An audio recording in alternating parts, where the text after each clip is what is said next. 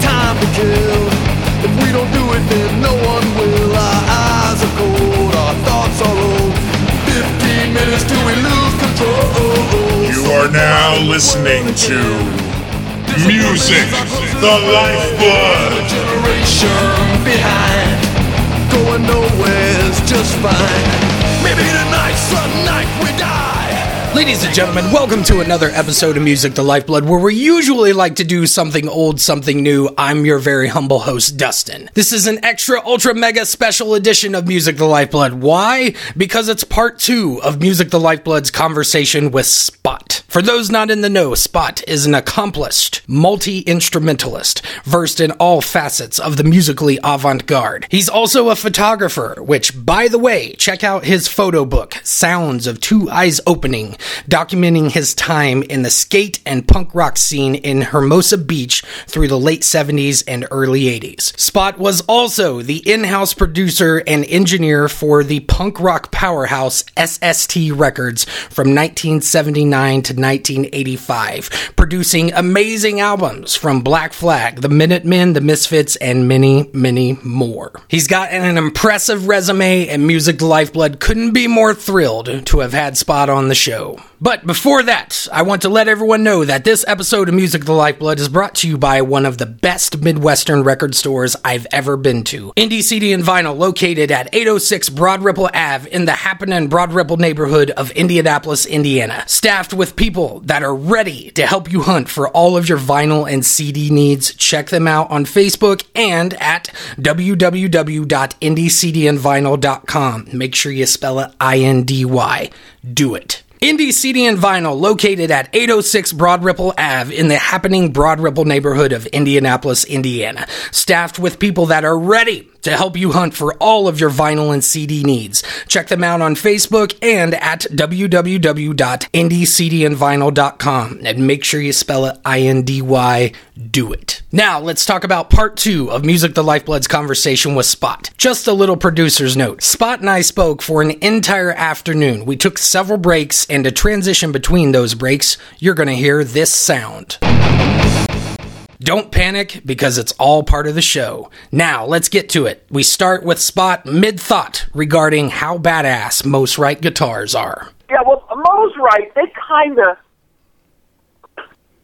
I don't know if they actually copied it. I think they copied the design of the Strat body, and they just kind of made it a reverse. But it was very kind of beat art, humorous take on the electric guitar. It was totally cool. Then I'd look at it and I'd say, that's really strange, but that's a cool guitar. I've played a few of them, and oh man, Mosrite's so cool. I was always kind of curious why Johnny from the Ramones ended up with a Mosrite. It never seemed to make sense to me. Well, I bet it was economics. There was a time in the 70s when, Mosrite was not a popular guitar brand. They were popular in the 60s. In the 70s, they weren't. And by the late 70s, they really weren't. And more than likely, he got the thing for a song. He probably got it for like $50. Yeah. At a music store, just because they wanted to clear space. There was a time when you could buy, guitars that are going for thousands of dollars now.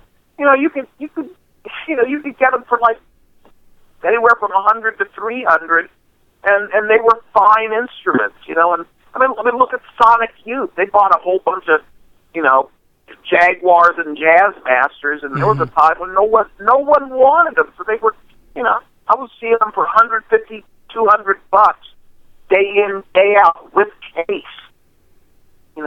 That's weird. Did you ever get a chance to work with Sonic Youth?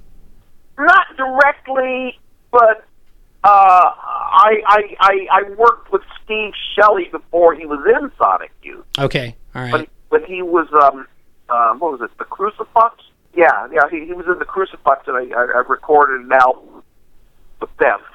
I always thought once, just the combination of Thurston and Lee in that band is so interesting. I know they get kind of dumped. They get lumped into the art rock, garage punk sort of, label. But to me, they always struck me as just almost like a working man's progressive band. I don't always know how to describe them. But they never struck me as straight up punk rock in that sense. Well, I guess they weren't, and in their situation, punk rock is really an unfortunate description, or designation. I didn't. At the first, I didn't. Sonic Youth was a band I did not get. Oh, really? I heard, okay. I heard what they did, but it when they first came around. Well, first of all, I'm very skeptical of anything that a lot of people, or maybe I should specify, hip people, scare quotes, suddenly are talking about and saying how great it is. I'm very skeptical of that.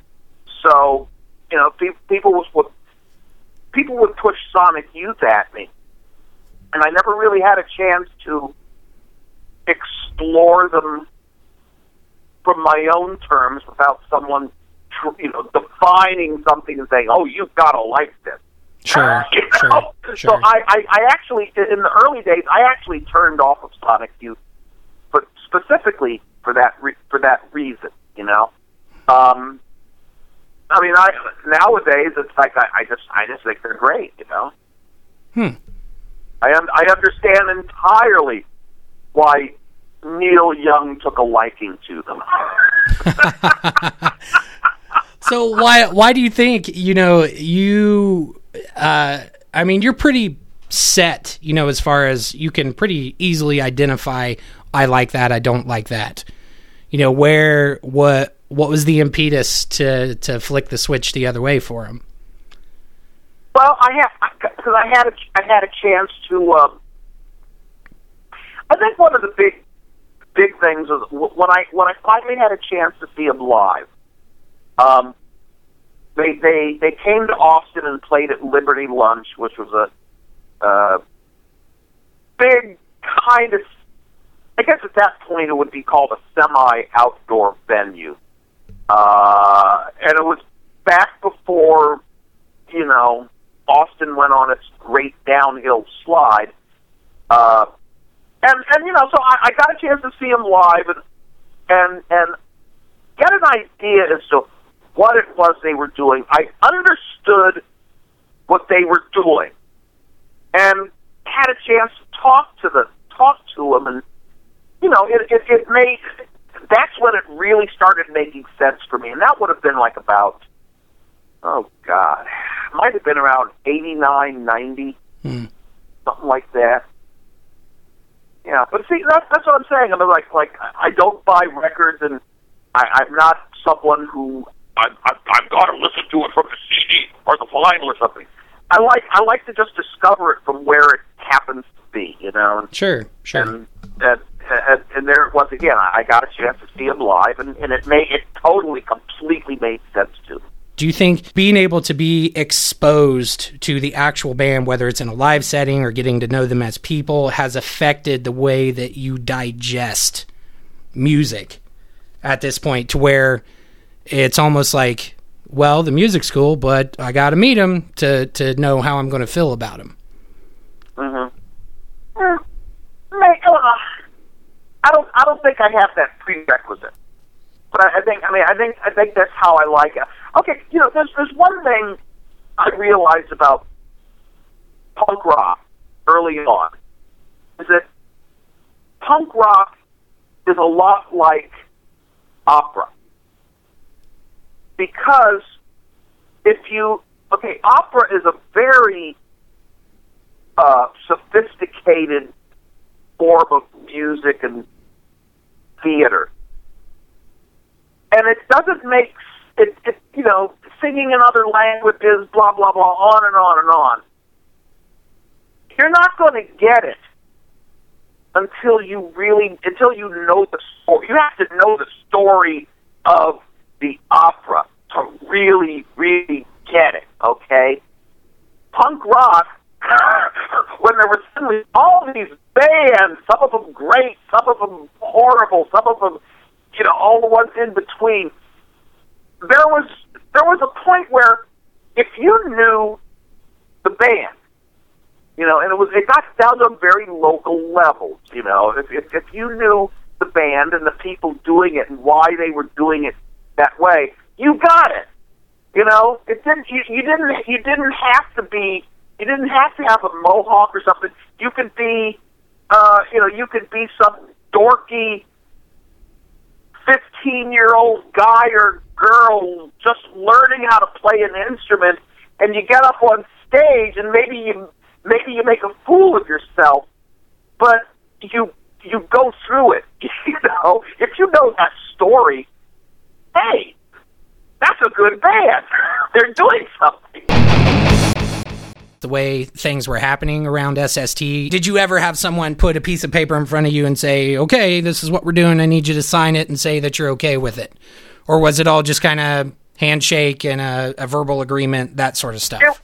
It was more handshake, verbal agreement type of stuff. There were some things that were where something was put in writing, but for the most part, no. We were just all kind of, we were just all kind of flying into battle zones and hoping we came out the other end intact. Sure. Have you been in contact with Henry or Keith about anything? Because they seem to kind of be the ones kind of at the forefront of pursuing this stuff. And I think Henry's really advocated for, people like Dez and Chuck, Ron and, all those people, that they feel like those people worked and they deserve to be compensated for their work. And they have yet to have been compensated for it. Yeah.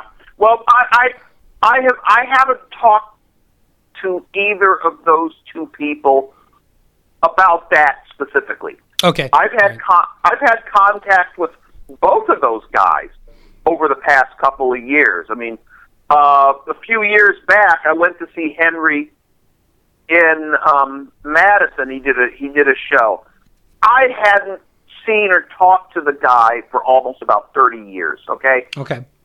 There was a time when, I'd say we were probably not on the best of terms with each other. That's all in the past. That's all done. When I got together, it was so fucking cool hanging out with him and talking to him, man. It was great.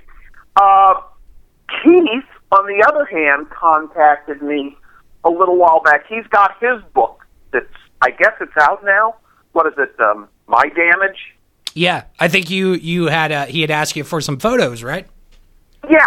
He wanted to use a couple of my photos in the book, and he contacted me directly, email, and I was thrilled. I said, "Fuck yeah!" And I did everything possible. I got him the photos he wanted. I was happy. I was happy to do it. So yeah. Those are the kind of things. Those are the kind of areas I like, where it's like, okay, we've all had this experience. Hey, let's share it. Sure. I think there's, I believe it was a photo of Keith standing by like multiple stacks of. They look like beer cans, right? Budweiser. It was Budweiser. What's the story behind the photo? What was going on? Oh, that was I was in San Francisco. We went up. It was like late 1979. The band Keith was still in the band. Black Flag, that is. Had this. They had to play a show up in San Francisco at the Mabuhay, I think it was. And I went up there with them. And, I was just taking pictures. And this was some club that, I don't remember the name of it, but a club in San Francisco that they were friends with the band. We stopped by for some reason, blah, blah, blah. But I guess they were getting ready to open or have some big show, so they had all that beer. And Keith was like, oh, wow.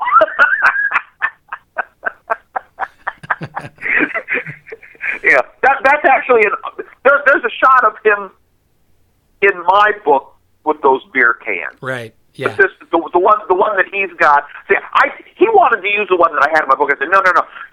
Use one of these other ones. There was like about 4 or 5 shots I got of them.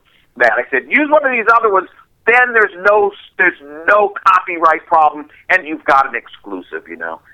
So yeah, no, it was a fun little thing for me to contribute those. You experience, you have your relationship with some of these people, 30, 40 years ago, whatever the case is. And when you're reintroduced to them now, do you feel like the person you knew then is for instance, is Keith Morris can you draw a direct line between the two people you've met? Keith Morris then and Keith Morris now? Or do you notice, life experiences have changed people, drastically? Do you feel like they're still the same person?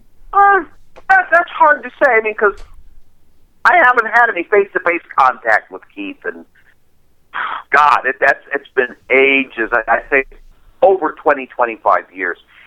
So I'm sure that if we ran into each other, yeah, it would be fine. We'd have a lot of shit to talk about. Sure. So yeah, all I can relate to is the person who I knew back then and what I saw them go through to this point. So, yeah, I mean, in that sense, yeah, it's the same person. That business with all the hair, I don't know about that. Right. That's just me. Good one. I'll tell you, generally I've found that most people from the old days, if we shared a genuine experience with, generally we have things to talk about, and any issues we had with each other, they just seem to not be there. I'm not saying it's universal, but most people from the past, yeah, I get along with them. I can hang with them for a little bit. Sure. There's some people I can't, but it is what it is. Raymond Pettibone, Mm-hmm. Greg's brother. Obviously he had a big hand in the visuals of SST and Black Flag. Obviously, what was your relationship like with Raymond? Did you see him much? Was there a lot of interaction? Well, back then, yeah, I saw him a lot. We didn't really. I wouldn't say we were close friends or anything. He was just always kind of off to the side, doing what he's doing, and we didn't really. Every once in a while we'd have we'd talk about stuff, but I would. I didn't really interface with him all that much. Artistic wise, he has a illustration style that's, one of the most unique I've ever seen, at least. Mm-hmm. Was there any thoughts? Because you're obviously jacked into, the artistic part of your brain and things like that. Was that, were you intrigued by Raymond's output? I was totally intrigued by his work. I thought that I always thought that Raymond's work was pretty brilliant, because his stuff really it would make you uncomfortable to look at his stuff. Sure. And that's what I guess, I don't know, was it Woody Guthrie who said, an artist's job is to comfort the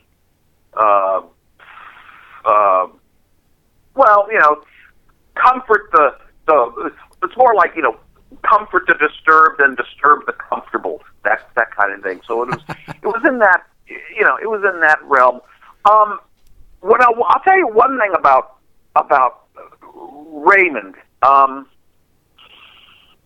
is that years later, I saw what I thought was a parallel. Are you familiar with Bill Mauldin? No. Mauldin. Okay. Bill Mauldin. Bill Mauldin was an artist who he was a journalist in World War II. He traveled with an infantry unit in Italy. I think about 43, 44, and he drew all these army cartoons. His stuff is iconic. I suggest digging up Bill Mauldin's book. He put it together in a book called Up Front. Dig out that book, look at his stuff, and then look at Ray's stuff. Do you think Ray was pulling a page out of Bill's book, or do you feel like there's just somebody that's, kind of the same vibe? Well, it's a matter of their style, the mediums they worked in, and their style, and their kind of like the attitude. You have to look at both of them and compare them. But one thing I will say is that in Regis Ginn, Pettibone's father, was a flyboy in World War II. He flew. I think he was a navigator or a bombardier on I forget what plane. He might have been on a B-24s or actually. And there's a possibility he may have actually done some flying with the RAF. But yeah. So yeah. His dad had that World War II experience. Sure.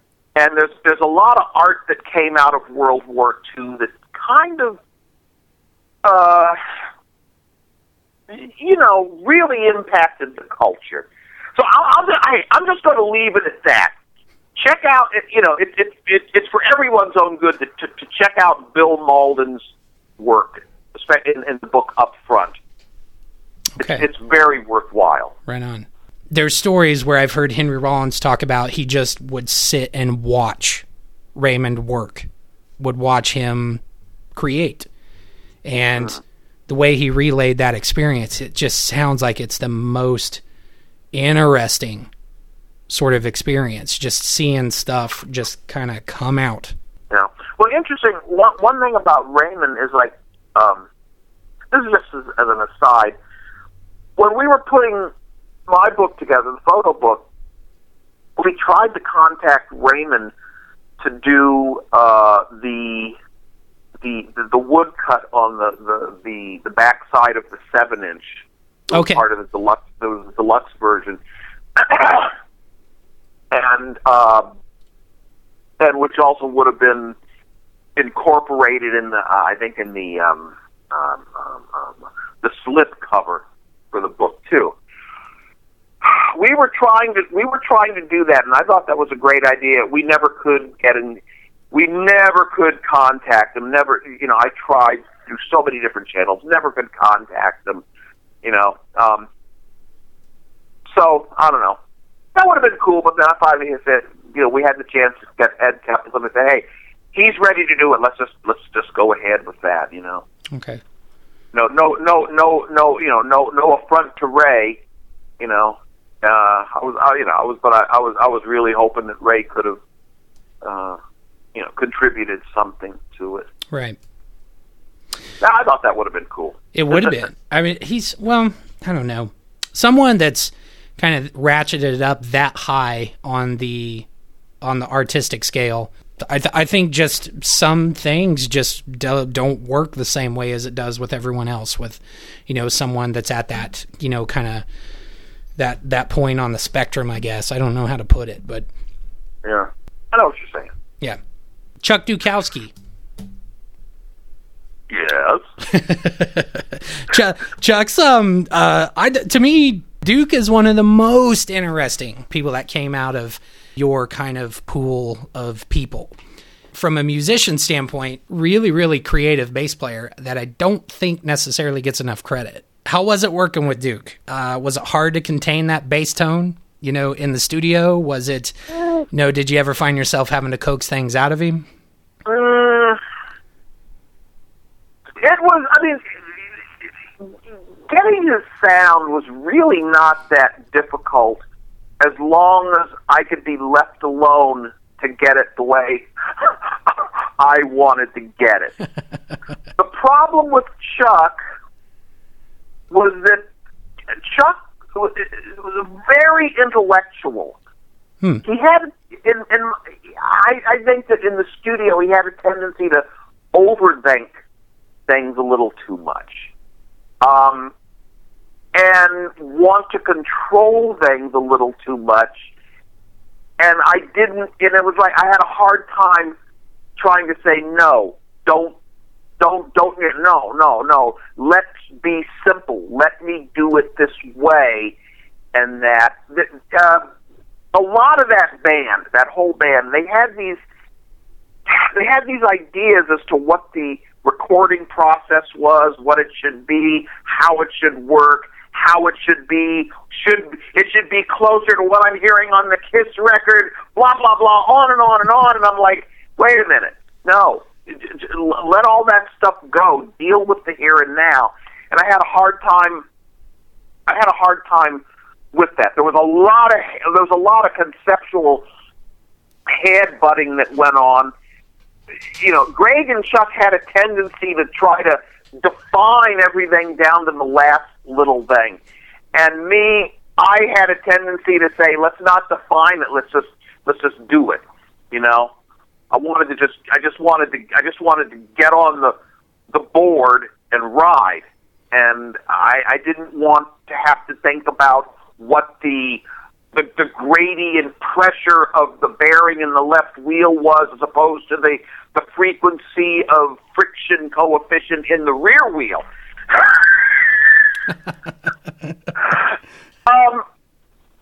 That was the problem I've had with those two guys in most of the recording sessions we did.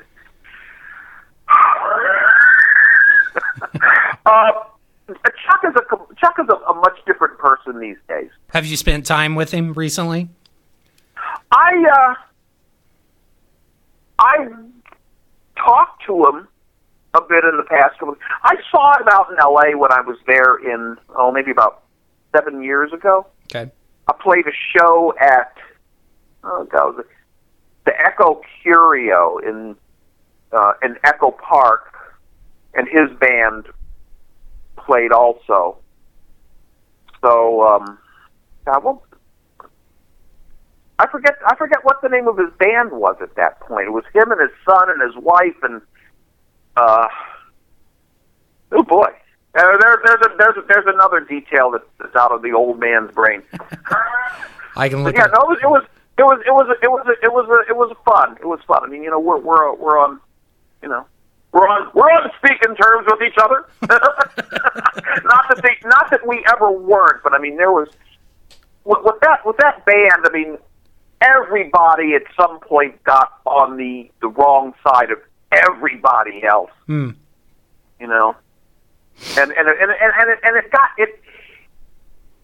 There was a tendency for that to be imposed upon everyone that, to a point where it really didn't have to be. We all didn't have to be so, frown-browed serious about everything all the time. Right.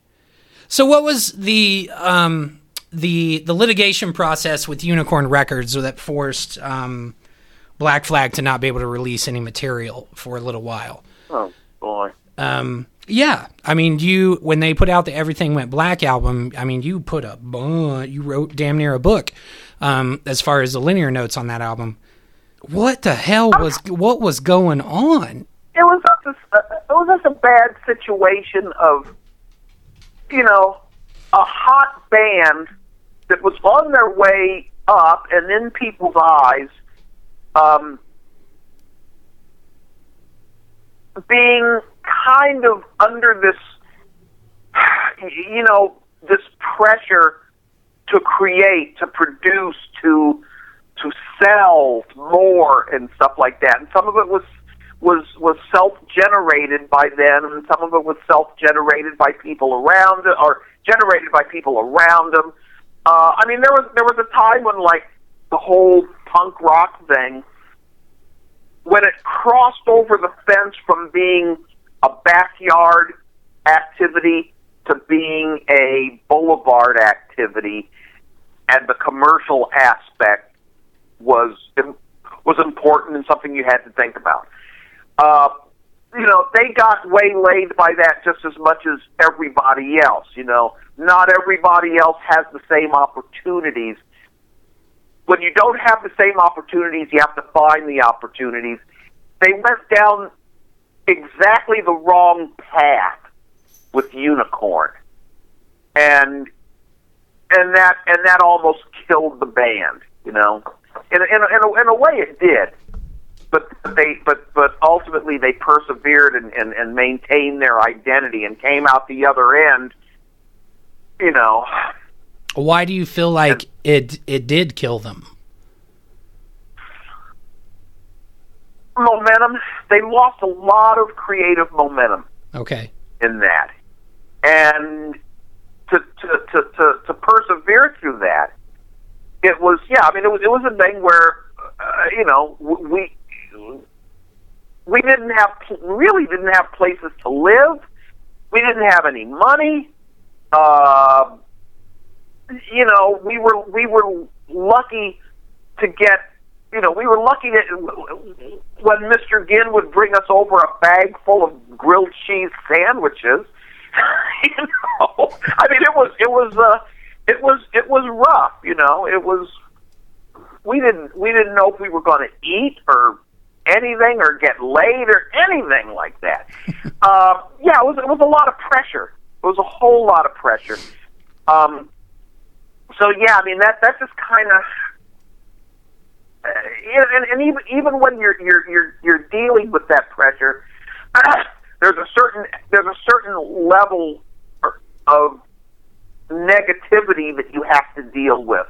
And I don't care what you say. If you're writing the greatest song in the world, the fact that you're writing the greatest song in the world when you've got an alligator that's got its jaws on your ankle, it's going to affect your work. That's a good analogy. Yeah. That's exactly what was happening. Is the guys had the gusto to get out of the situation and get back to where they should have been. But it was, and it's really unfortunate that they made that horrible decision to get involved with Unicorn. Right.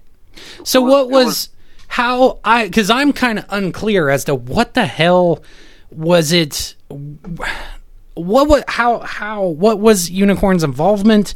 How did they get into bed with the band?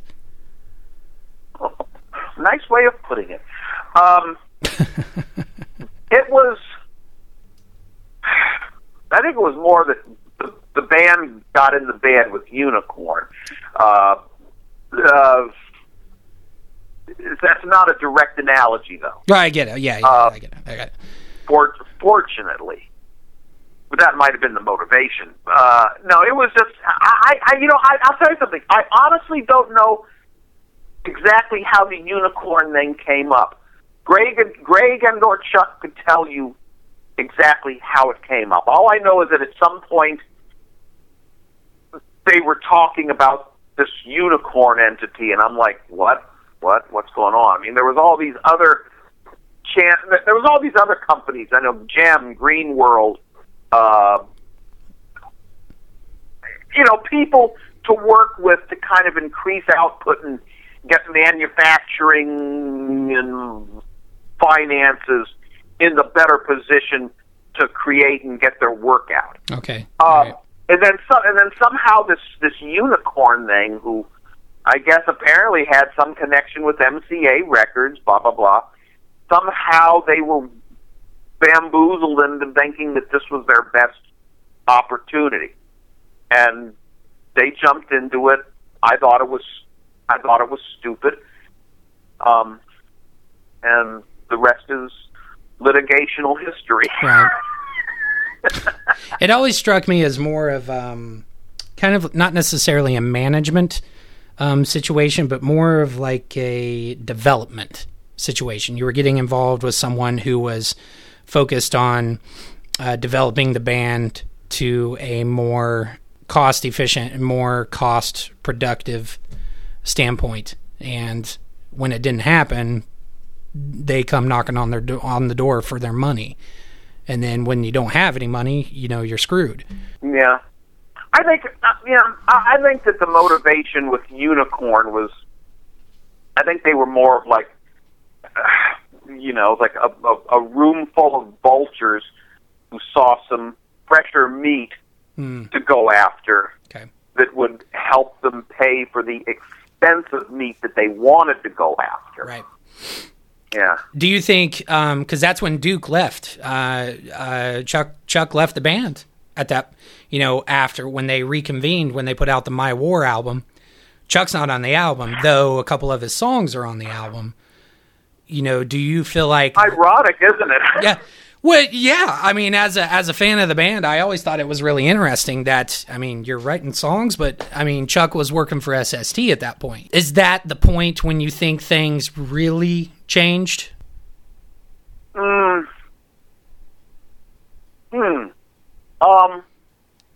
It was a big change. I'm not sure if that's when things really changed. Okay. But it was.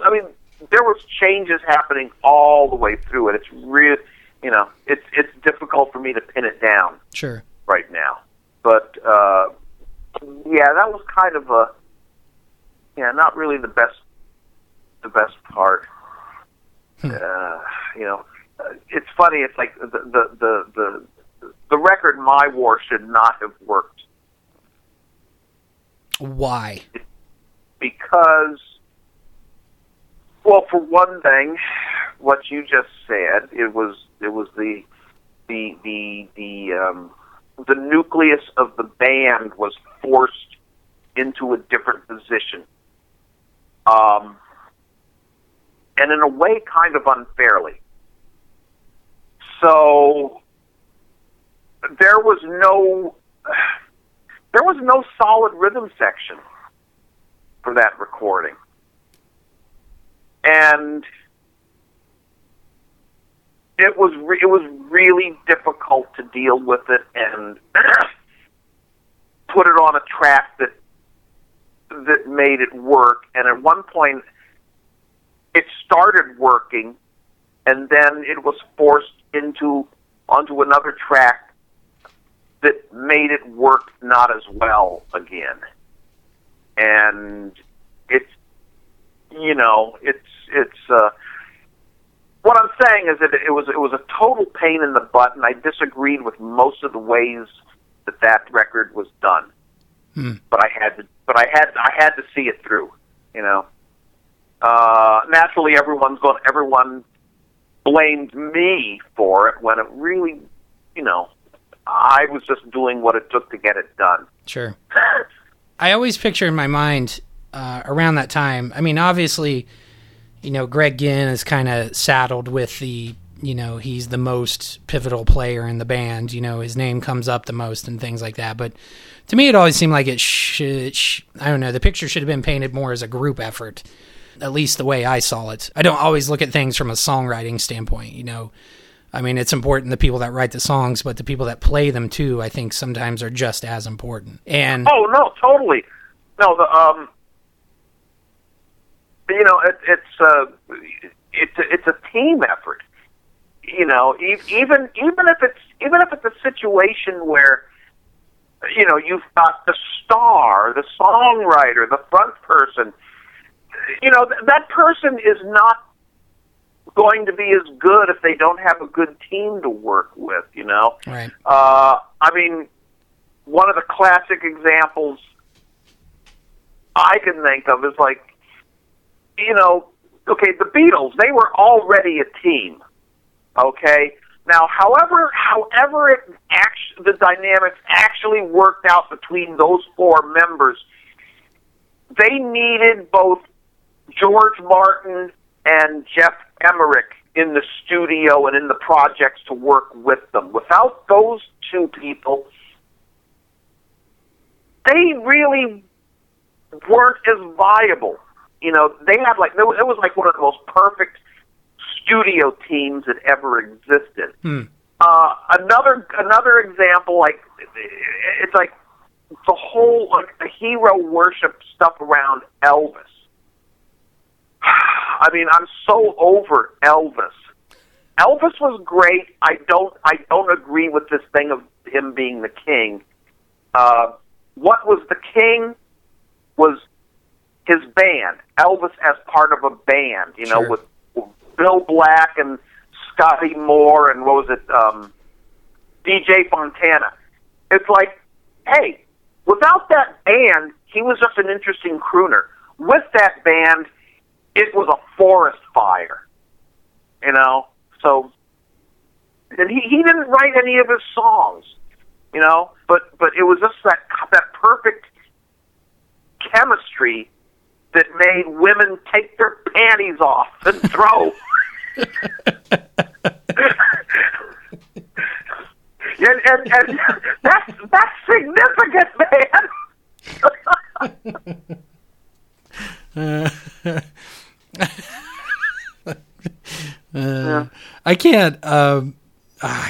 I don't know. I have a hard time separating Elvis's behavior off stage from his music. I have a hard time with it. Him and Priscilla had a lot of issues and things like that, and I have a hard time. I just can't. I don't know. Kind of wrap up on Black Flag. I always picture Greg Ginn, you know, with marijuana smoke just billowing out of every orifice on his body, and just playing these sort of manic, you know, guitar things, you know, just constantly spewing out weird guitar doodles and things like that. Did he strike you as just kind of like a maniacal genius? Did he have a rhyme and a reason to what he was doing? He knew what he wanted, and he was very headstrong. He would search out people who would help him realize his vision. Okay, right. Which is a good thing. Now, in originally, he was not, as I saw him, as I experienced him, he was not a pothead originally. The pot thing came about some years down the line. To what I can't really define to what extent it was, but there was a certain point where I think maybe by about 83, 84, where, you know, he was not going to, well, neither he or Chuck were going to, you know, go on diatribes against pot. In the early days, they did. You know, they were totally, hippie pop, you know, they were totally on that thing. And then finally, something happened where they were like, oh, the hell with it, let's just smoke some pot, you know. Right. And you know, I was, you know, I've never really been a big fan of this stuff myself. You know, I've smoked it, but never really did much for me. But yeah, so I you know, I think I kind of got away from SST before the big pot thing happened, or maybe as it was just starting to happen. Sure. The movement away from that, I mean, obviously you were playing a lot of music. What'd you dive into? You know what I mean? I know that you said, you know, we talked about earlier, kind of to sort of feel reinvigorated, to feel refreshed, you know, you just start doing something else. You got to do something else because I'm burnt out on what I'm doing right now. Mm-hmm. What'd you dive into? You know, what was it that really grabbed you at that point? Well, I think about 85, I had basically separated myself physically from SST and all of that stuff, and I was actually making some money. I got this. One thing was that I bought this a Fostex X15 4-track cassette machine, and just spent tons and tons of time just recording my own ideas, some of the music I was working on. Sure. And that got very serious with me for a while. But the big thing, though, was when I moved to Austin. I completely pulled the plug on the whole LA thing. And when I got to Austin, I was in a position where I had tons of time. I had tons of my own time. In LA, it seemed that I was spending all my time, on the freeway, trying to get from, in traffic jams, trying to get from one place to another, or working with people who had all kinds of emotional issues, and there was a lot of personal issues I had to deal with a lot of the people I worked with. Not necessarily that they were so dire, but just that it was just so easy to be distracted by someone who had a friend who was having trouble with one drug or another, or one alcohol or another, or just whatever. It's in an environment like LA, where everyone is actually just under some kind of pressure at some point. It's really difficult to tear yourself away from the everyday mental and emotional distractions that most people have to deal with. Sure. It's very wearing, and that was wearing me out. When I moved to Austin, it was like, man, it completely reversed. It's like suddenly I had 80% of my time on my own, whereas I had only had 20% of my time. So I started, and one cool thing about Austin was that everybody was playing music, and it was very down to earth, and I started actively playing music again and going to the Hoot Nights at the Continental Club and shit like that, Interestingly enough, some years before that, I had met Alejandro Escobedo when he was in, Rank and File? Yeah, he was in Rank and File, and he knew they did their big debut at the Whiskey, and I was at that show. And I was talking to him in the up in the dressing room after the show, and I didn't know him before then. He comes up to me and says, "Your Spot, right?" And I said, "Well, yeah." He says, "Yeah, Tim Kerr's a friend of mine." And, Tim Kerr from the Big Boys. And I was like, "Oh, you know Tim?" He said, "Oh, yeah." So we started talking about people that we knew in Austin. And I'm like, "Man, this is cool. This guy is real friendly. The rest of the band really isn't." And I'm like, "Hey, this is cool." So when I moved to Austin, Alejandro was there, and he had gone through this whole big thing with the band, the True Believers, with him and J.D. Foster and John D. Graham, and they were like the Great White Hope, and then they got waylaid. They kind of got unicorned by a record label and couldn't get their album out. Sure. Okay. So they started saying, "Well, we're rockers, but we're going to keep playing. Hey, let's take acoustic instruments out on the street and just play for the fuck of it." So they would be at these Hoot Nights, and they say, "Hey, Spot, come on up and play something." I'm like, "Well, okay," And whatever instrument I had that night, I'd get up and play, and there was all kinds of stuff like that going on. And then I discovered there was like this Irish tune session that was happening a few blocks from where I was living when I first moved there. I started going to that, and I always had been interested in that kind of music, and then I just said one day, I said, "Fuck, I'm going to take an instrument and see if I can do it." and then just totally fell into this whole traditional Irish music thing, which, God, I loved it and put all my energy into it for a long time. I still love it. I hardly ever go near it these days, but every once in a while something comes along and reminds me of how much I still love that music, even though I'm not playing it that much anymore. Right. But yeah, that was a whole, that was a whole big thing, big sweep off the highway into a whole new area I hadn't let myself in before. It's refreshing, right? Oh, yeah. Is that, just kind of speaking with you the last couple of hours, you spoke more passionately about that passage of time than anything we have talked about previous to that. Okay. Well, just goes to show you. Right. Well, I'm just curious. Do you think in your mind do you have that much positivity about that period of time because it's kind of like the recovery period for a very negative period of time, or is it just flat out that was an amazing period of time, period, end of story? I think it's both. I think that the whole recovery thing. Yeah, I mean, I knew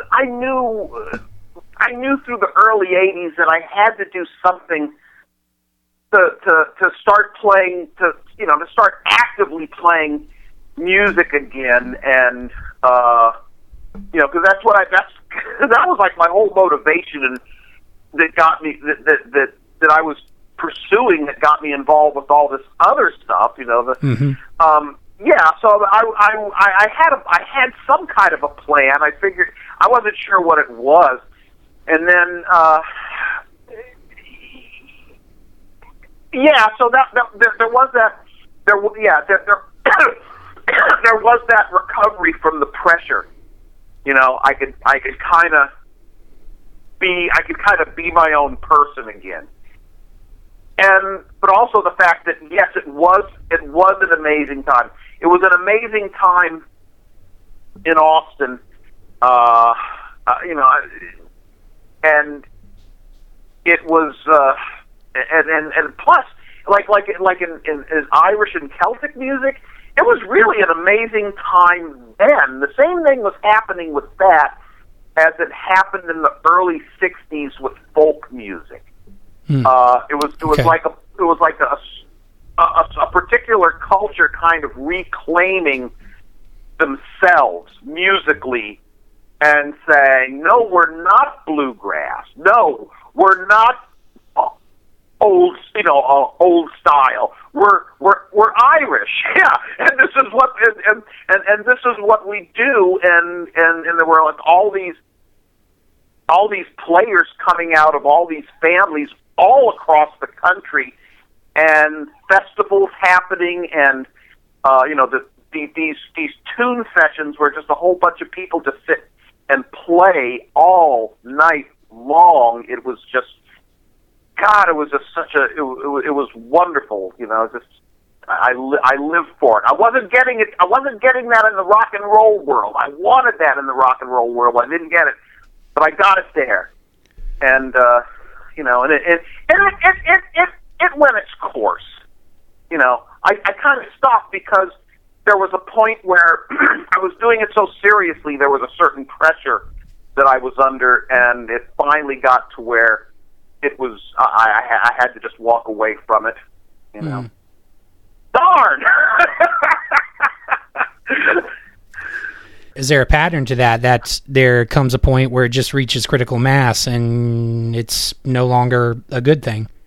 It seems like with everything, at some point you have to either redefine what you're doing to continue with it if you want to be happy with it, or you have to just stop and find something new. And go from there. There was one thing about the Misfits we never got close to. I would love to hear it. What is it? when I was in New Jersey working with them,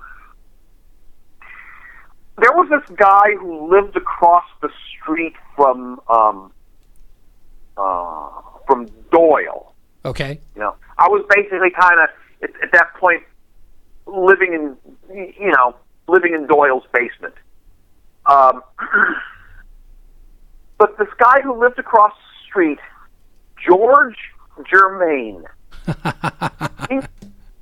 Did that name come up? I've heard it a few times, yeah. Okay. I hung out with that guy a lot. He was a real interesting guy. Worked on some of the Misfits' early stuff. And I think that because of, I don't know, Social Security or some kind of disability payments he was getting, he couldn't reveal that he was doing this work. And I think that was the story. So probably most people don't know anything about this guy. This was like, this is at least 30 years ago this was happening. So I doubt if it would be a huge issue anymore. But yeah, I went to a couple of studios with him. He was an engineer, and we would sit up and talk about audio and the Misfits and the guys in the Misfits all the time. And he was the guy loved guns. You know, I'd go over to his house, he'd be sitting there watching television, playing a .44 Magnum revolver while he's doing it, and, it didn't bother me at all. But, he was the kind of gun lover that nowadays would just absolutely hate all these gun activists because he would go, those are just slobs! But I'm pretty sure that he was the guy who showed me the right way to dismantle, clean, and reassemble a Colt semi-automatic pistol.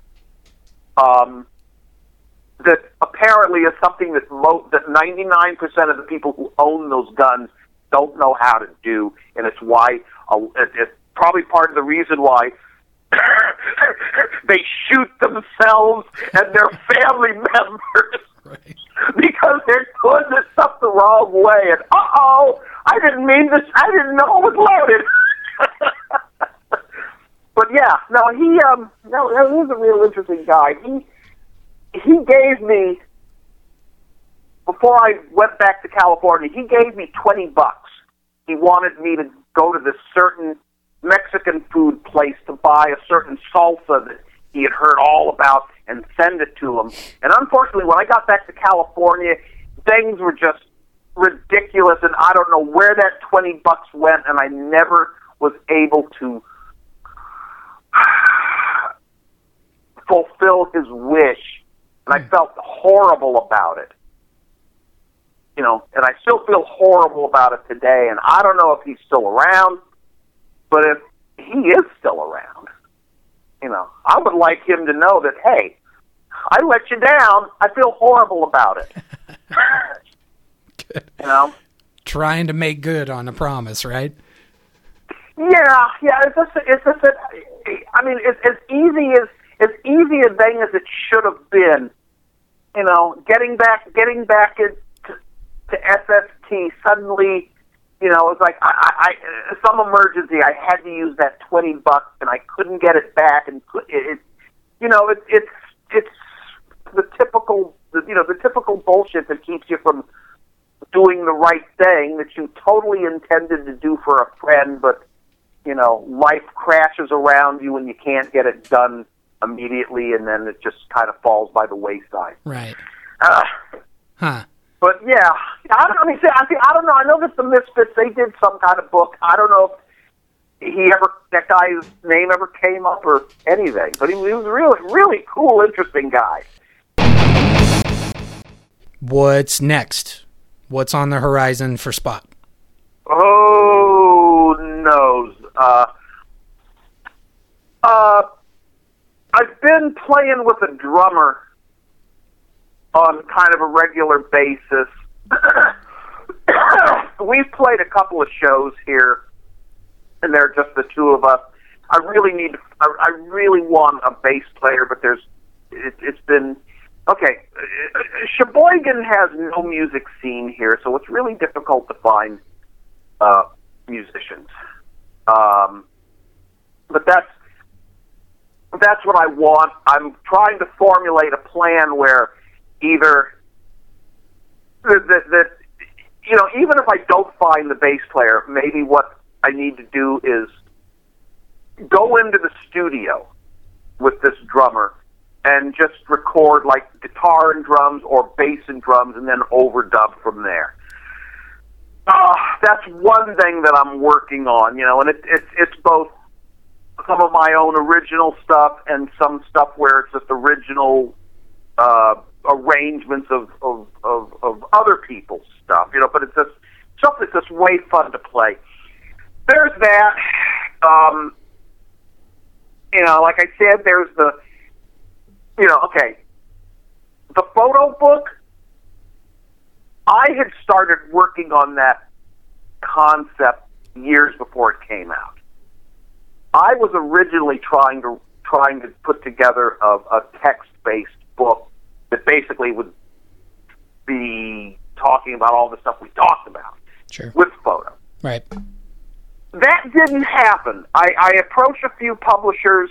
Nobody had the enthusiasm or just wasn't the right time until these guys saw some of the photos and they thought, wow, we could do a photo book. Wasn't what I wanted to do, but I said, this is good.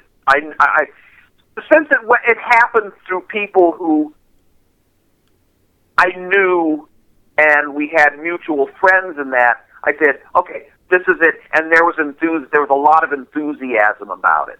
Enthusiasm and commitment. So I went with that.